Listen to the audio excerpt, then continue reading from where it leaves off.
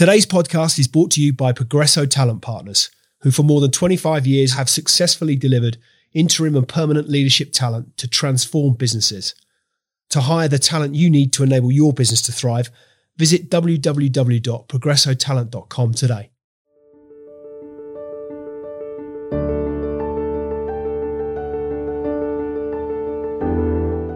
Stuart Deville is a game designer, graphic designer and animator.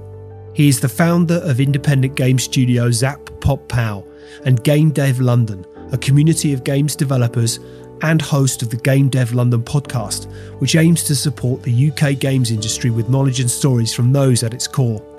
He is a creative leader whose vast artistic knowledge, acquired over more than 20 years, has seen him design editorial layouts for a magazine, teach graffiti workshops, be the creative art director for a video production company, collaborate in fine art projects reaching Berlin, Paris and London. He's been a book illustrator, set designer and digital marketeer, creating motion graphics and idents for digital marketing and branding companies such as MasterCard, the O2 Music Awards and End of the World live events. So what's the story behind the story? Without further ado, let's get into it.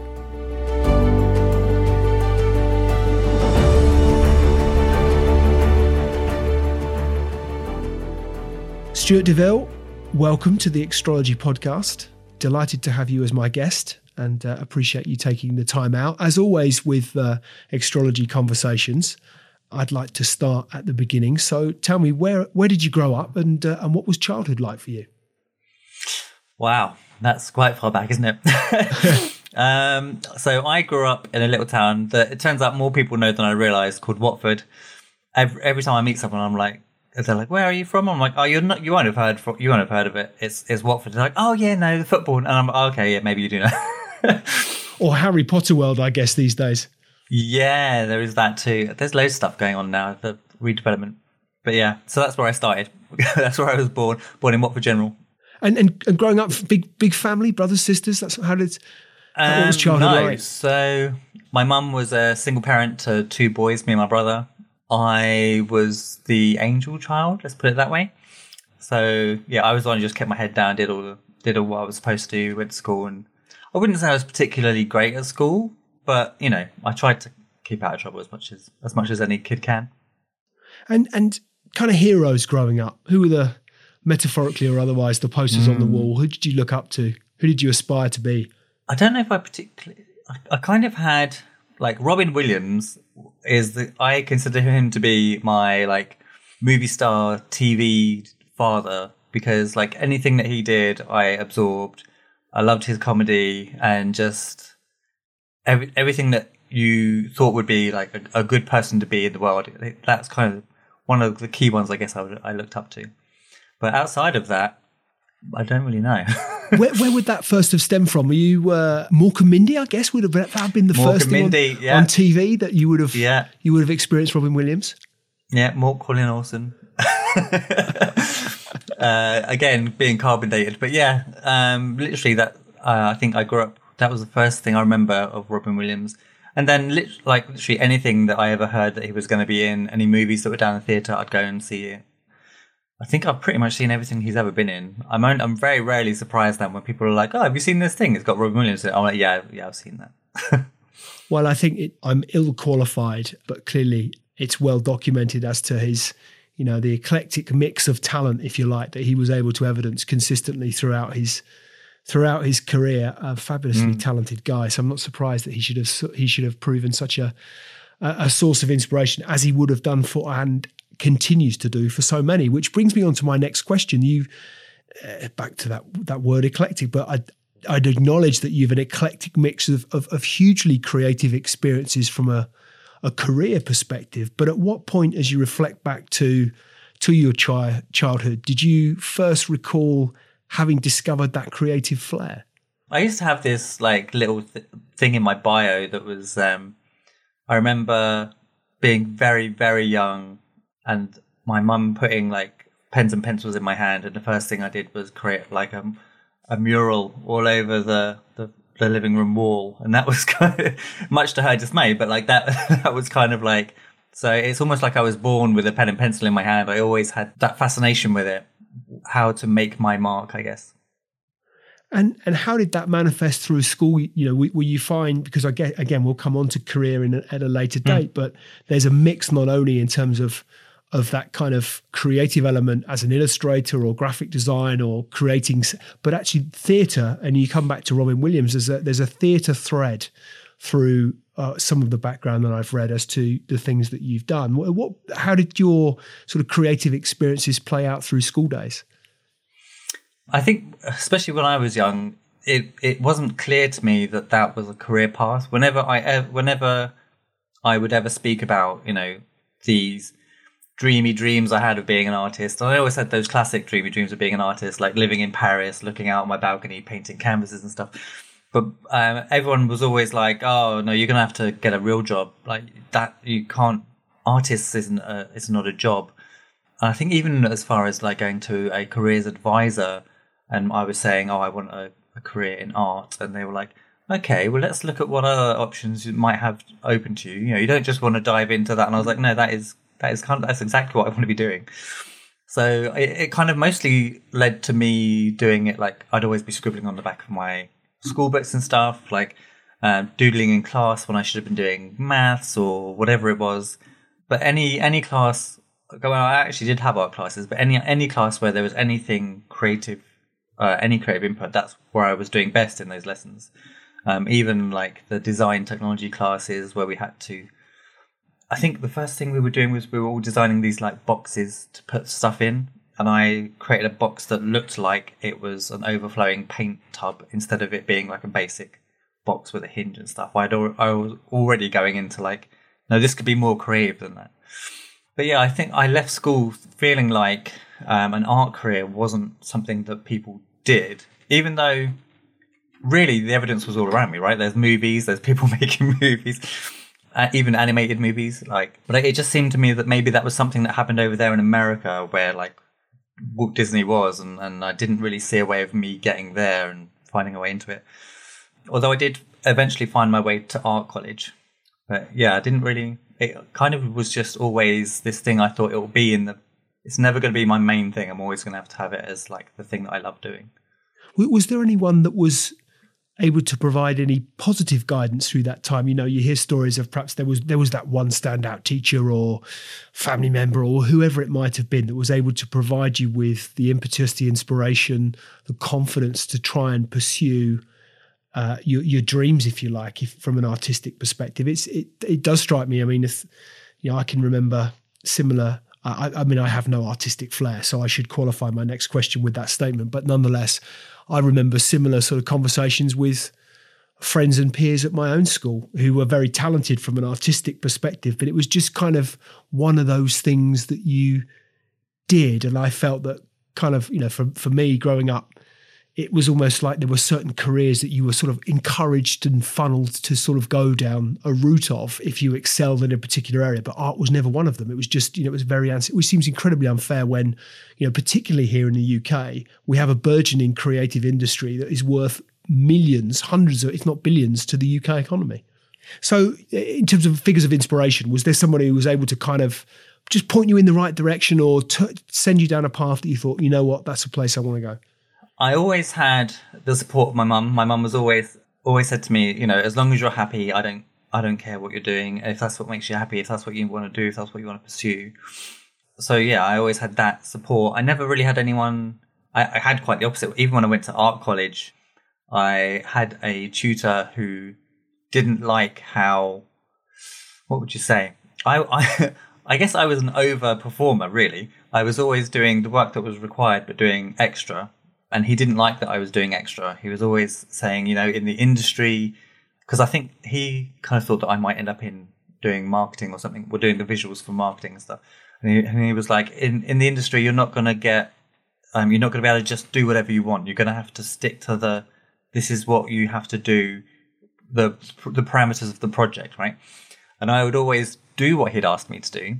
I later learned that that's what clients love. You go, here's the thing that you wanted me to do, but I also had this idea, and then you try and sell them on your idea, right?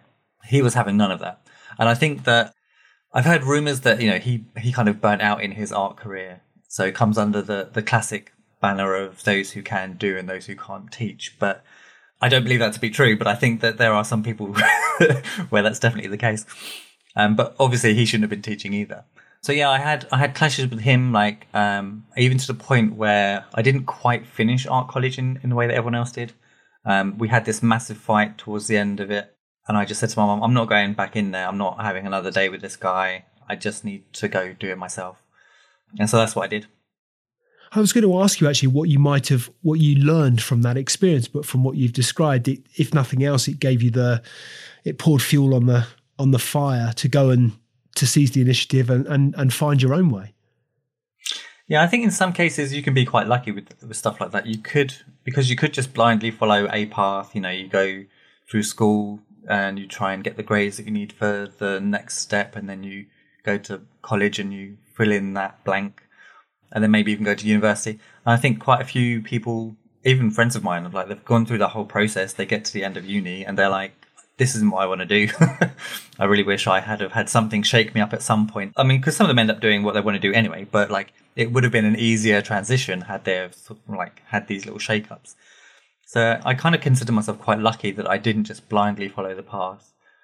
And because I always had this like immense drive, I don't think I would have been able to just snugly fit into someone else's dream. I always kind of needed to be making my own dreams come true. And that drive to which you refer, where does that come from? God knows.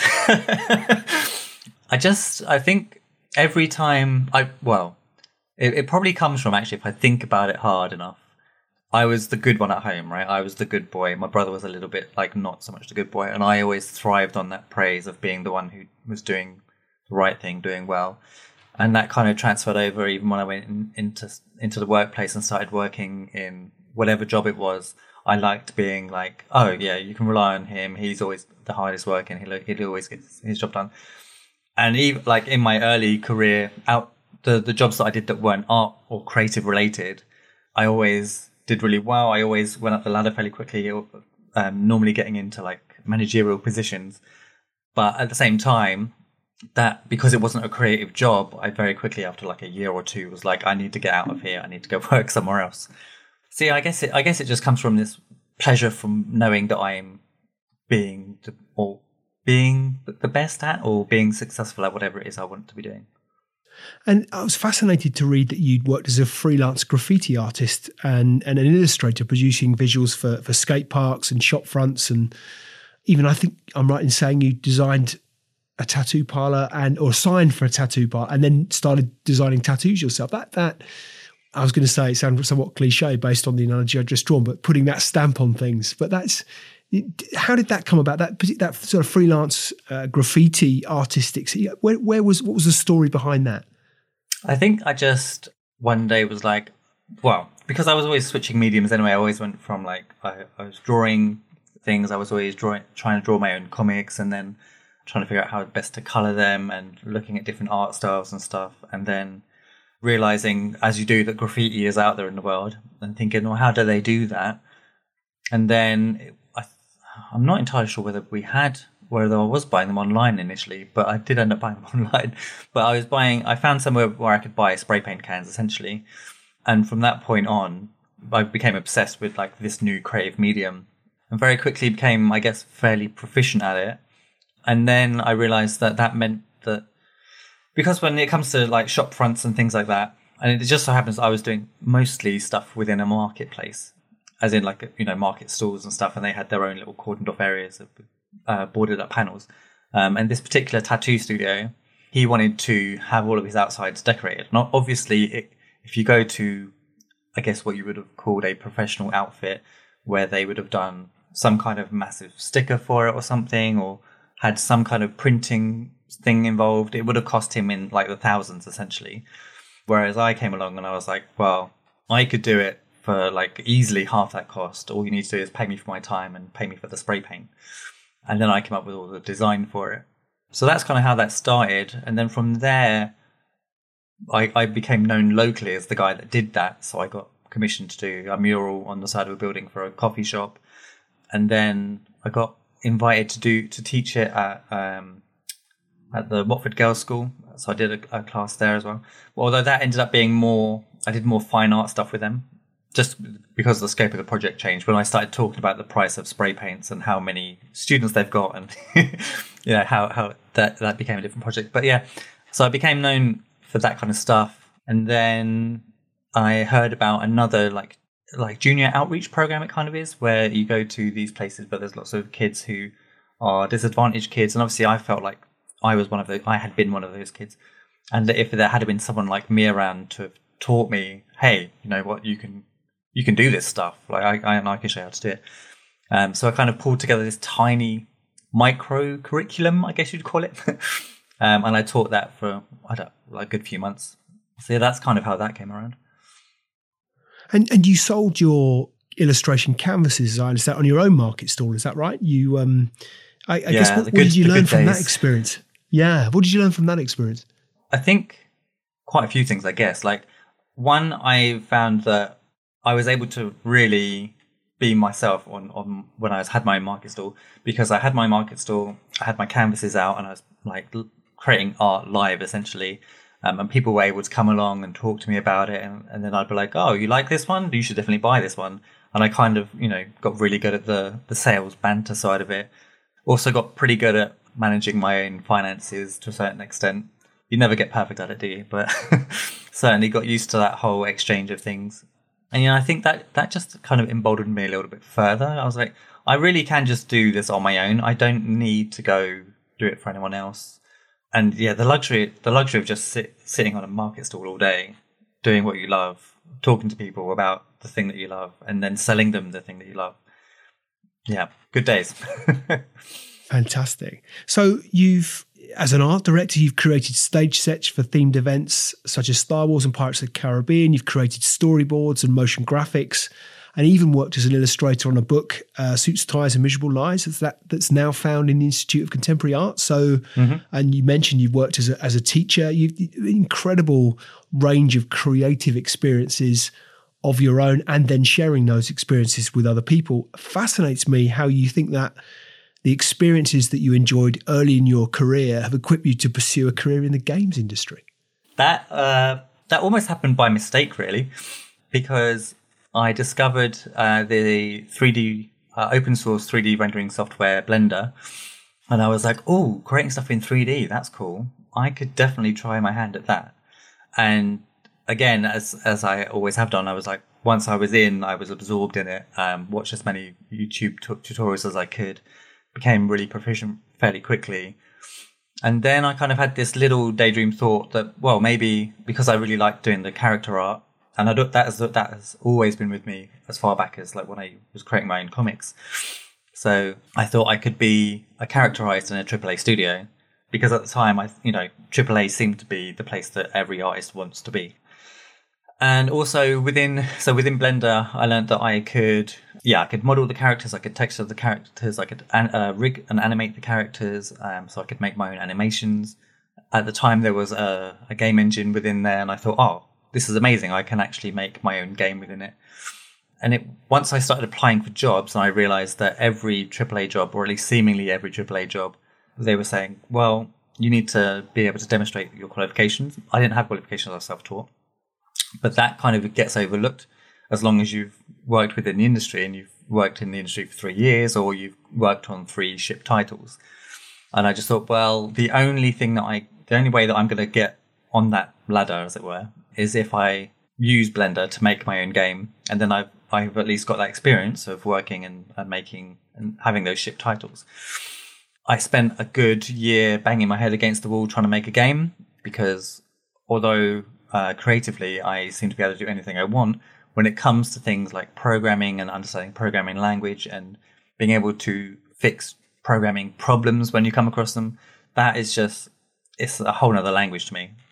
And, they actually call it programming languages. So it makes sense, right? So I started talking to everyone that I knew about it, that this is what I was doing, that I was making a game. And so when it came to a point of I was struggling really hard and I was having those conversations, people were like, oh, you know who you should speak to? And it just so happened that my friend Peter, who I hadn't been in close contact with for quite some time, I was actually talking to his brother down the pub. And he said, yeah, you should talk to Peter because he's been making mobile games. And he is a genius. He's an absolute genius when it comes to programming and super switched on smart guy. But his brother said the problem is like his games are really fun, they're really cool, but they don't look very good because Peter's not an artist. And I was like, okay. So that kind of clicked, and we started working on a project together. And I thought, yeah, this is going to be how I get in. There's a lot of like stuff that happened over the next 2 years. We went from making a project that was way too big to making a mobile game. We released that mobile game, and then I thought, you know what? Why am I bashing my head against the wall, doing all of this hard work to try and work for someone else, when everything that my life has ever taught me is that I can do it myself? And from other experiences I've had throughout my career of like managing creative teams and things, I just thought this is definitely something I can do.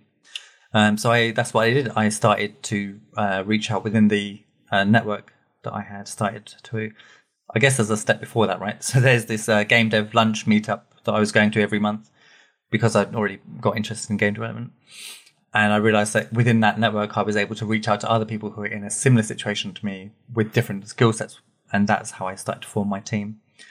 And so within about 2 months, I went from it being 2 people to 17. And yeah, that's kind of how that whole thing started.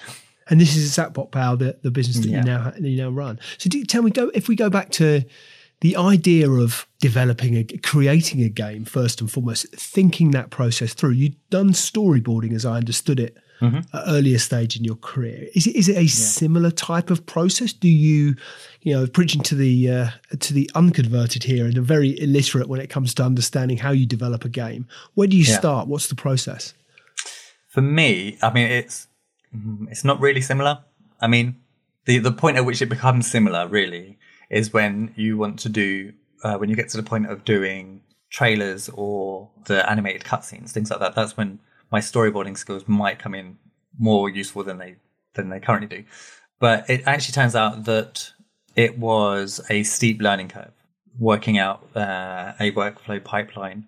And in the beginning, there wasn't really one. It was kind of like I'd done enough myself that I understood all of the roles independently, so that I could manage those roles independently. I could say to someone, I think this is going to take you this long, which means I can plan, I could plan the project based on those things.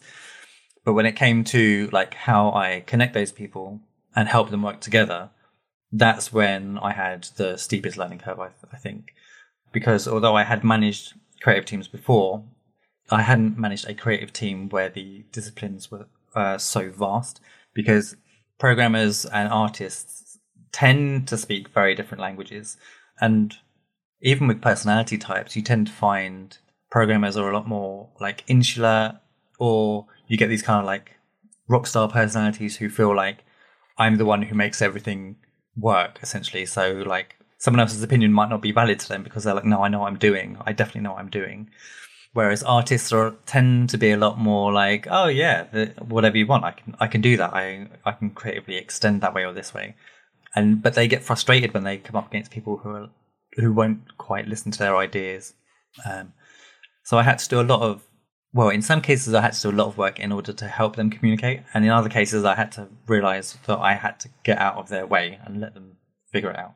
So yeah, that's kind of the hardest part of that whole managing a creative team like this.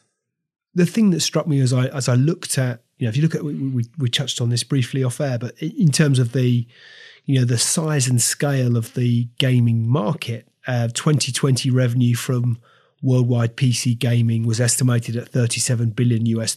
Mobile gaming generated $77 billion US. I mean, it's a huge space, but I would imagine dominated by significant sizable players, and then the market is made up of a series of independents as well. It's a very disjointed space, I would imagine, a bit like the difference between an independent filmmaker and Amazon creating their own studios. I mean, the differences are vast. I mean, is it in terms of the challenges that you might face? How do you get an independent developer off the ground? Good question. For me, it was just a case of I'm not going to stop doing it until it's done what I want it to do. So in my case, I've got 5 games that I want made within the series of the world universe that I've created, we have planned out 5 games. And so I will just keep trucking and do whatever it is I need to do to get that done. I will speak to whoever I need to speak to. I will network with whoever I need to network with. But I think it's a tough one. I mean, like you say, there is a lot of money in the space, but that money isn't accessible to everyone within the space. I think the big players get fairly easy access to that money. I think indie studios, probably even like 5-10 years ago, it was probably easier for indie studios to get hold of money, especially if you had people who had worked within the industry who had then started their own studio. But I think as time has gone by, people who were handing out that money in that space have realized that having a rockstar team doesn't guarantee you a successful product. And actually what you need is someone within that team who has a good business sense, which is kind of harder to prove out unless they've already done it. So yeah, getting hold of money is always, especially as an indie actually, is always going to be a struggle. But there's lots of support out there. How do you go about getting the resources you would need? So these days, if you're an indie studio of any size, 4 to 20 people, whatever it is, I would say the first thing you need to do is it used to be that you could go to a publisher with a prototype, and in some cases you can still do that, especially if you can prove your team did it really efficiently and effectively, and like it makes sense for them financially. If they're like, okay, so it's not going to cost us too much money for you to get this to market, and then, you know, we can play games with numbers there. But for the most part, I would say you would need a playable demo. So essentially you've got the game there, but you're going to make more of that game. And then you would take that to publishers and investors and say, look, this is the cool thing I want to make. And then there's other avenues, because you don't even have to do that, right? You can go to crowdfunding websites, and you can try and do it off your own back and garner interest. I think the only real difference between doing it that way and going through with a publisher is that the publisher takes a gambit and has that extra marketing power. Whereas if you try and do it on your own with a Kickstarter, you need to do all of that marketing. You need to let people know that Kickstarter exists. You need to create that hype, and you need to reach out to influencers who like live stream or Twitch stream games and see if you can get them interested in your game. There's a whole lot of stuff to it to try and do it on your own, but it just depends where you're at. And obviously some people, I know some people, solo developers mainly, solo developers who are programmers more specifically, who are able to do programming as like a full-time job, and they've been putting money aside so that they can fund their project themselves, and then they will go out and grab freelancers to, you know, either do this little bit of art here, do that little bit of art there. So there's lots of ways of doing it. And I think that's why I don't really want to call it the bottom end of the market, but like when you're a solo dev or an indie or a hobbyist even, a lot of these games do end up getting out there, but a lot of them get out there from running under the steam of just the people, as opposed to like from this grant or this money pot here. And what about distribution? Because it strikes me again, the routes to market will be dominated by the big players, as is so often the case in so many spaces. The world has become, you know, we're all afforded as a consequence of technology far greater accessibility or access generally than ever we were. But it's still a challenge to get a game out. How does that happen? Well, these days the bar for entry in terms of getting your product out there is on the floor, really. A hobbyist can create a game and get it up on the Apple App Store or the Google Play Store, and there's websites like Steam and the Epic Store, where literally as long as you've made a game, the quality doesn't really so much matter, because the platforms don't really care. All they care about is that, well, they care to a certain extent, right? They do some basic testing, but most of that's automated. So yeah, you getting it out there is fairly easy. The hard part is making something good or making something exceptional, and the marketing, like having people even know that your game exists. The first game that we created for mobile, and part of that is now that like it's out there, and I'm happy with it being out there, but I'm not pushing it in any way, shape, or form, because it was like my first little foray into. It's like when I was doing sketchwork back in the day, I wouldn't go around showing everyone my sketchbook and being like, well, in some cases I would, but in most cases you don't just go, oh, hey, look at these 10,000 sketches I did, because they're sketches. You normally go, look at this amazing canvas and you should buy this canvas. So I kind of feel like, although I learned a lot about the process getting that game out there, yeah, the focus for me wasn't to have it make money at the time. With a bit of hindsight, what would you have done differently? Oh, so many things. With hindsight, I would have listened to all of the advice that is out there. There is so much advice that I ignored. There's, don't try making something massive straight first away, which is what we tried to do straight off the bat. We were trying to make a console game. Just me and, at the time, me and Peter were just trying to make, we're trying to make a massive console game. I had fully designed this game with something in excess of 20 levels, like really huge open area 3D like levels. Fortunately, I had spent a year making all of the assets for it, but that's by the wayside. We still ended up after 6 months burning out because it was just too big for two people, and we were suffering really heavily from something called feature creep, which is where you have more ideas along the way and you just let them creep in instead of being like, no, let's just stick to the core idea. And so, yeah, we ignored that. And then when it came to me feeling like, okay, we'll take a break from that and we'll make a mobile game because mobile games are simpler and smaller. It's not true, particularly.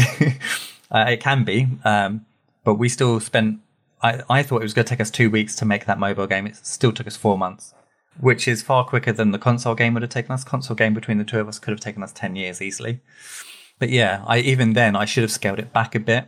We still suffered from feature creep because I didn't have a clear idea of exactly what I wanted the game to be. And I was letting every new whim be like a whole new thing. So it ended up being like 5 mini games in one, which in some cases could have been a fun thing, right? You download a game and it's 5 mini games, hooray. But they were just connected in such a weird way that it was awkward. I mean, it's still out there. Like I said, I haven't torn it down because it still is a fun game to play. When I played it, initially I was the best person at playing it, which is always the way. But other people played it and they loved it, but I would watch them enjoying it and be like cringing. We didn't do any marketing. We didn't do any. We didn't plan out the monetization. We put in adverts as a kind of last minute thought, really, and we had it so that an advert plays after you die. Well, no, an advert doesn't even play. You have the option to play an advert when you die because it's an endless runner. So you can either watch an advert and continue running, or you can not do that and just start again. And it made no difference to you whether you started again or not because it's an endless runner. So every time you died, your progress was saved. Like you got to cash out, your money was saved and stuff. It wasn't like a big deal. So that would have been different. I probably wouldn't have tried to do everything myself. So it was just me and Peter. Peter is like a pure programmer. Is happy to do anything programming. So which left me doing everything else. But again, that led me to a situation where I understood everything from the animation to literally every other aspect of releasing that game, which is how I was able to realize that, do you know what? Now that I get it, I just need to spend a bit more time and then I can do it properly. Has your career in the gaming industry, has it been what you imagined it was going to be from the outset? In some cases, it's been harder than I would have imagined. But in other cases, it's been so much more wonderful than I could have imagined. And I think a large part of that is that I enjoyed the networking side of it so much. Going out and meeting other people who are passionate about game development. And just, yeah, so like every month, at the end of every month, I went to this meetup and was always meeting other games developers who were working on whatever little game they were working on. Half the time, being so jealous about the amazing game that they were working on, offering my services and just be like, I will help you do whatever you want on this game. This looks amazing. And in a lot of cases, I ended up helping out like quite a lot of people, but I've never really, on a lot of them, I didn't do enough where I was like, look, put my name in the credits. I was just like so happy to have been involved and to have learned whatever it was that I learned. And yeah, I've made a lot of really great friends in that space. So that's like one of the things that has been the biggest surprise with jumping into game development, because especially within the indie space, everyone is so like friendly and helpful and open. They'll all tell you about the horror stories or like the best bits. There's still a little bit of fear, I would say, when it comes to people who are setting up their own studios or people who are going it alone, in that if there is this like little golden nugget of information that they feel is the thing that helped them out or helped them to have the success that they had, then they kind of keep that bit to themselves, which I guess makes sense. But it's kind of part of this, like the fear for them is that if they share everything, then you're creating another competitor. Whereas the reality is that there's so much space within this industry, and every single game is so different that you're never creating a direct competitor. If you help out someone else, 9 times out of 10, they're going to help you back. And it's just one of the wonderful things about the whole industry, really. How has the industry changed during your time? I definitely caught the beginning of the wave of like I say, this bar for entry lowering. It still seemed quite technically difficult to do when I first got in. And maybe some of that is that, I got a better understanding of it. And so now I'm like, it's so easy to get in. It's unbelievable. But I definitely don't feel like it was as easy as it is now. There's definitely more tools available now. I think when I had just got in and all of these new tools that were being created were coming in, I think that's when people realized that like there was this big space for it and there is this huge need for all of these tools. There's so many different like level makers and like game design tools. There's now a sea of like open source software, things that compete with like Adobe software, things that compete, like Blender competes against the big game engines like Unity and Unreal. But even they, like when I first started out, I'm pretty sure there was an entirely paid structure. But Unity, you can now like download for free and get going like instantly. You can make a game for free, and they've even lowered their payment cap. So you don't pay Unity a penny unless your game makes a certain amount of money. So it's definitely got a lot easier for game developers. It's kind of hard to say how good a thing that is, but I generally think it's a pretty cool thing. In terms of what excites you about the industry, I guess in specifically what innovations excite you about the industry, how would you describe that? I know what excites me about the thing as a whole, like being able to take this idea that I had, this massive game console idea, which is the kind of thing like when you're young and you're playing computer games and you're like, oh, it'd be really cool if they did this or if they did that, and you have your own ideas, but you don't think that that's ever going to become a thing. And for me, I've always wanted to be able to express myself in creative ways. So this is just the best way for me to do that. Like I can paint a canvas and it could elicit certain feelings and emotions in people, but it doesn't have that interactivity that you get from games, right? You can play a game and the person who crafted that game can literally, like if it's a horror game, can send off all of those signals within you and shake all of those nightmares within you. Or if it's like a super happy chill game, you can sit back and relax and lose hours in just like a gorgeous game and not even feel it because someone has managed to make it so well. That's the stuff that I love about it, is the creative outlet and seeing how different people manage to do that. Where'd you get your inspiration from? Ooh, years and years and years of dark comedy, movie, TV series, I think. Do you game yourself? Not so much these days, which actually is it's almost kind of taboo to say as a game developer. Like you are supposed to play as a lot of games and understand the market and stuff. But I think that works to some extent. Like you do need, especially if you are making a specific type of game, like you definitely want to have played similar games before. So I have grown up playing similar games. And I think the other problem is there's so many games coming out on such a frequent basis. Like how would I even keep up? Where would I even find the time to play all the games that come out? You might have heard of Humble Bundle, which bundles together like a whole host of indie games and normally at discount prices. And I bought one during the pandemic. During the beginning of the pandemic, there was one. I think it had something like 1,000 games on it, 1,000 indie games, or close to 1,000 indie games. And I downloaded that, and I've played 3, and I've lovingly played those 3 games. But yeah. I just don't have the time to get through all of them. So can you stay on top of, or at least keep abreast of developments that are going on in the space that are going to be critical to your ongoing success? How do you stay on top of it? For the most part, for me now, and it's still something that I enjoy doing, to be honest. It's not a particular pain point, but I watch other people play games that I want to play, especially if I'm like, so so I can work at my computer doing whatever the hell I want and have up in the corner like a YouTube video of whatever game I think is interesting and watch someone else play through it. And normally you get some really good commentary from some of those players as well, especially like a really good Twitch influencer who's well known for giving their point of view on games. So the work that I do at Game Dev London, some of our Twitch streamers now are playing games like, what was the one recently played? Cyberpunk 2077. And he plays games through the eyes of a developer. So he talks about, oh, that's really clever how they've done that. They're leading you down this path. So you feel like you've got freedom, but actually you're quite restricted. So there's all of these little things that you can get from watching other people. Because I could literally spend hours playing games and trying to pull it apart. So you mentioned Game Dev London there. One of the questions that I was interested to understand was the inspiration behind Game Dev London first and foremost. So where did the idea, well, tell us about Game Dev London first and foremost, and specifically where the idea had come from. So Game Dev London started out life as the Game Dev Lunch meetup that I used to attend. And at some point last year, that it would have had its 7th year anniversary. So it had been going long before. I'm not entirely sure how long I had even been going. I think I was going for 5 years before anything changed with Game Dev Lunch.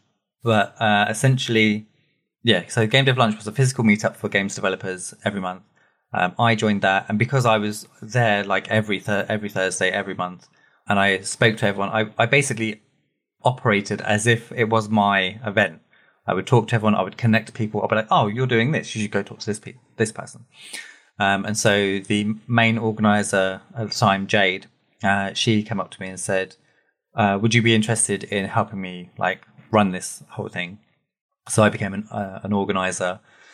And then just before the pandemic hit, we had started doing the events in Samsung King's Cross venue in King's Cross, funny enough. And we were doing this thing called Dinner Devs, and that was going really well. And just as the pandemic hit, Samsung said to us, we're looking to showcase the communities that work to do stuff in our space. Would we be interested in doing anything like that? And I had this plan to do a game development podcast for like 3 years already. So I was like, this is perfect.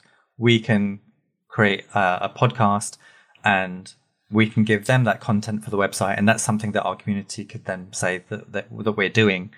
And that kind of sparked this whole bigger thing for me.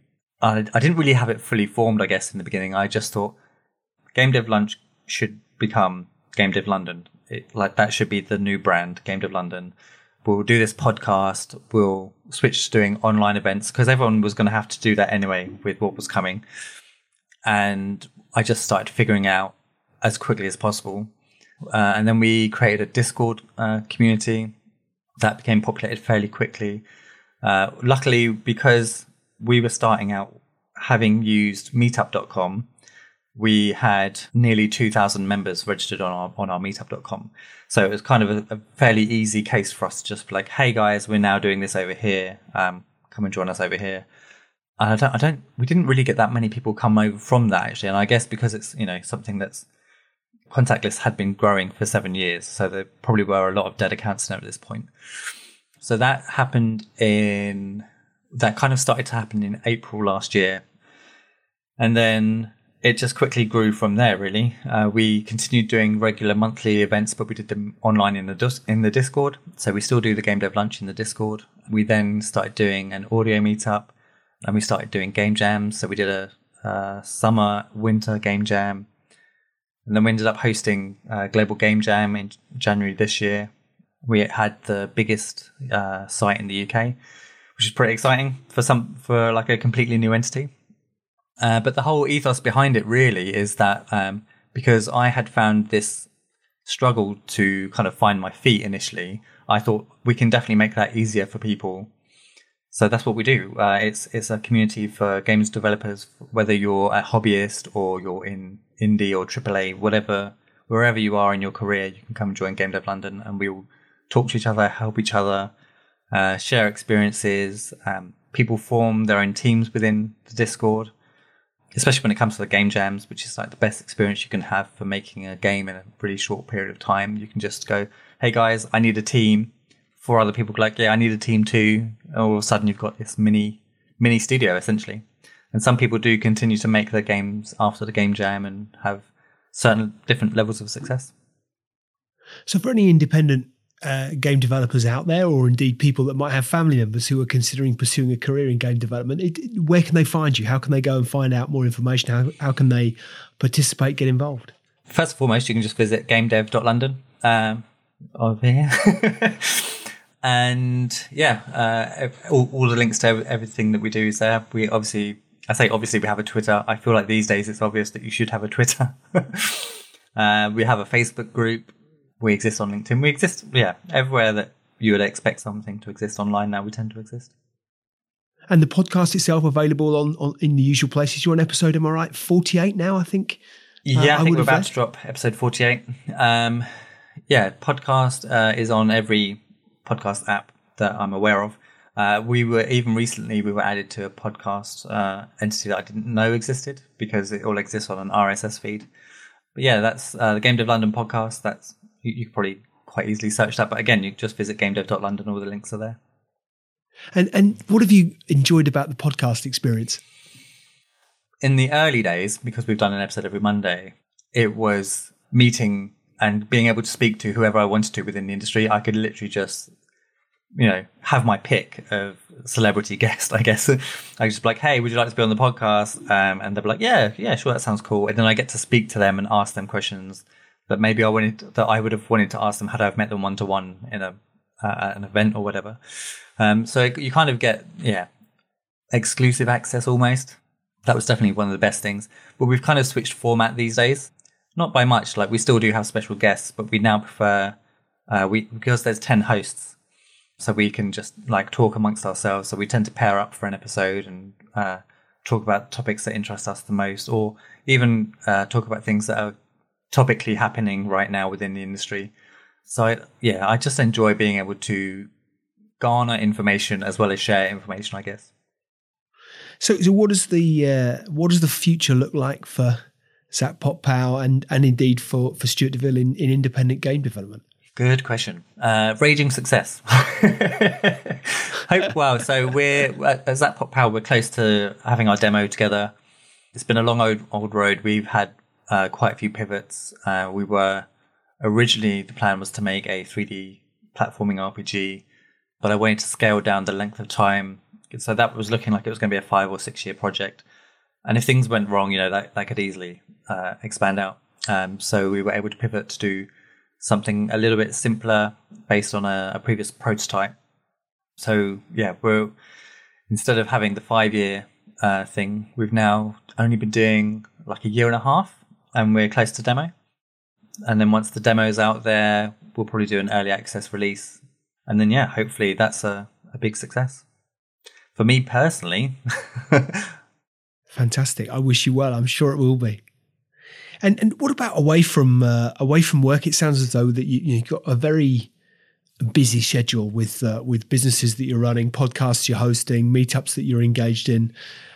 Do you still illustrate? Do you still draw? Do you still create? Do you still have that sketch pad?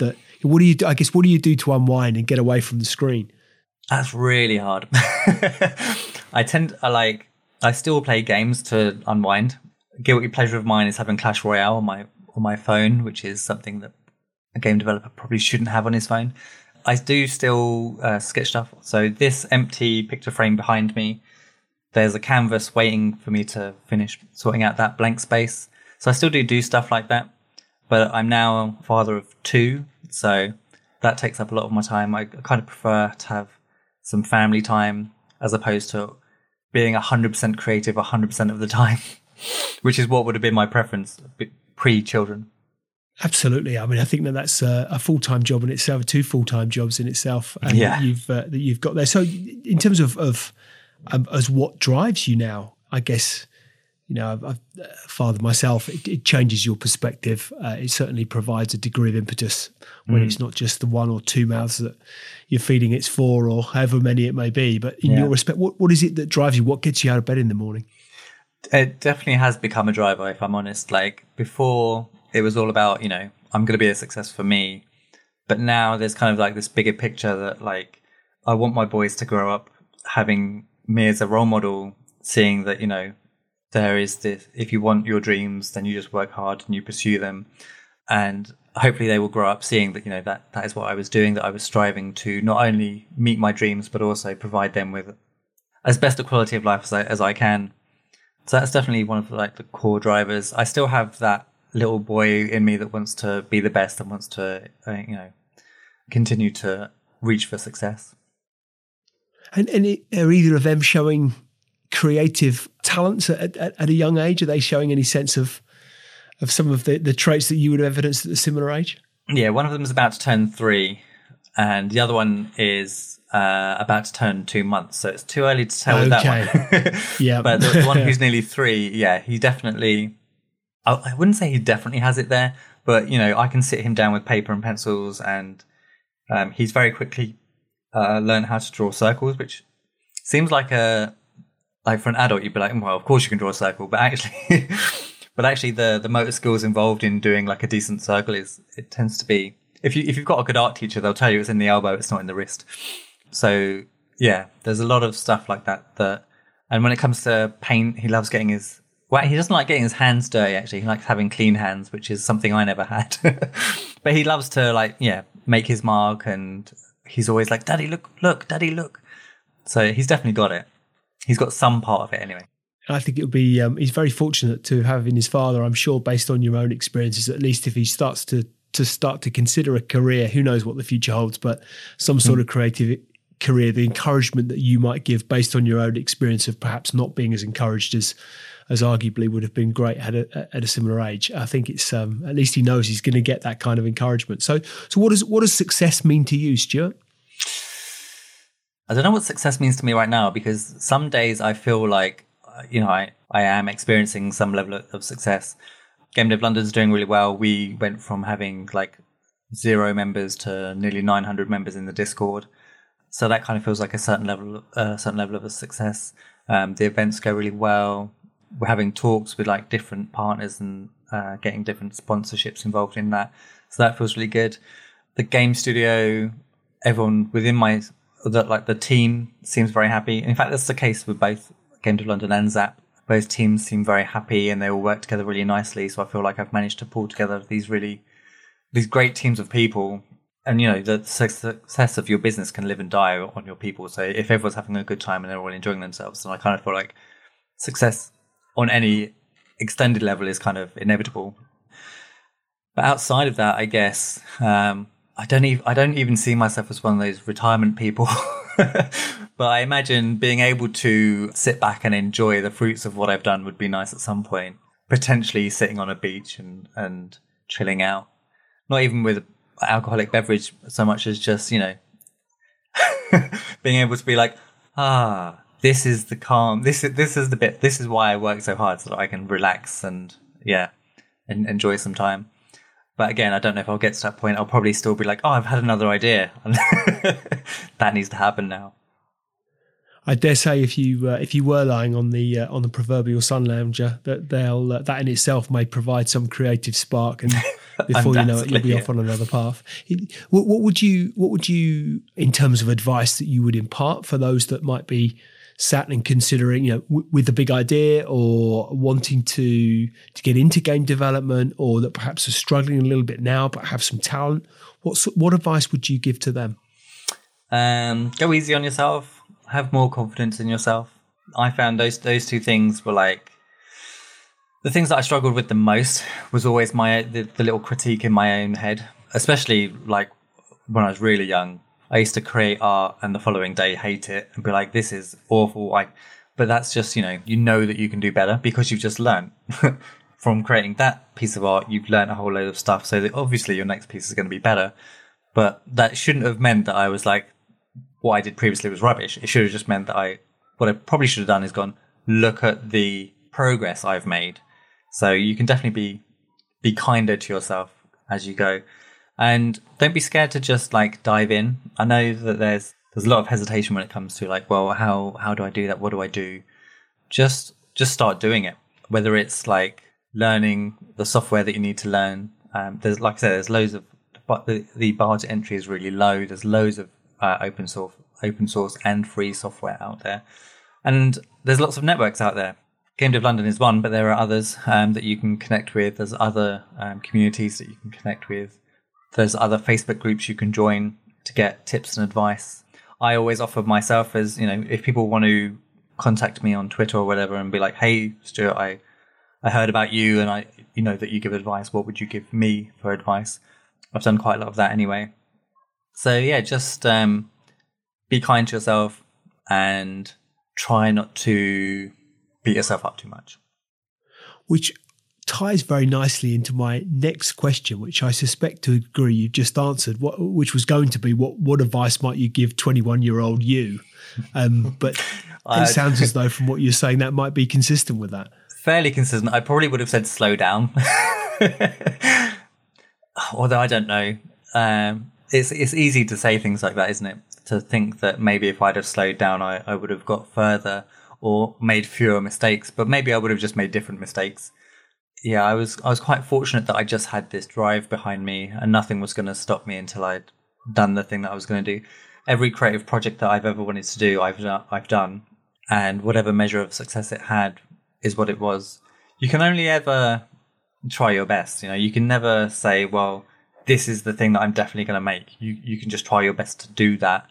And once you've done it, you have to just let go and be like, well, it did as well as it did, or whatever it is.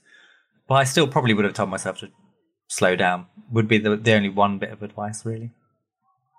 So in terms of where people can find you, what's your Twitter? At Stuart DeVille. I'm pretty much at Stuart DeVille everywhere. I'm pretty lucky with that one. Got in there early. Yeah, there's no other at Stuart DeVille that I'm aware of. So at Stuart DeVille, Game Dev Podcast, they can find you. And every week, that's a weekly podcast, is that right? It's come out. The Game Dev London podcast every Monday. So the way it launches is at 6:00 every Monday. We release a 10-minute clip on YouTube. And so people can watch that 10-minute clip and then follow the link to the full episode. The full episode is by that point is live on every podcast app out there. So Spotify, Apple Podcasts, Google Podcasts, Pocket Casts. There's so many out there. But yeah, whichever one it is. Game Dev London podcast, fairly easy to find, I think. Fantastic. Stuart, it's been a pleasure to have you on as my guest. I'd really appreciated your time and insight. I think the gaming industry is fascinating. It has clearly huge implications for, in terms of global reach, global opportunity, incredibly entrepreneurial, very creative, a really, really exciting and dynamic space, and one that I'm sure in which you'll continue to thrive. I wish you well with all that you have going on, and really appreciate your time and insight this afternoon. Thanks for coming on. Thank you very much for having me. It's been great.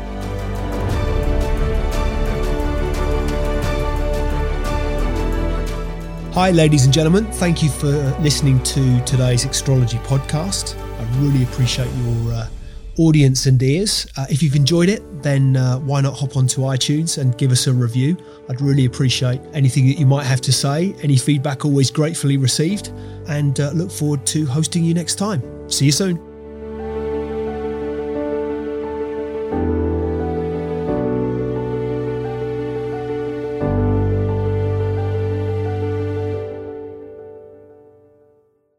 Just a reminder, today's podcast is brought to you by Progresso Talent Partners. Visit www.progressotalent.com today for more information.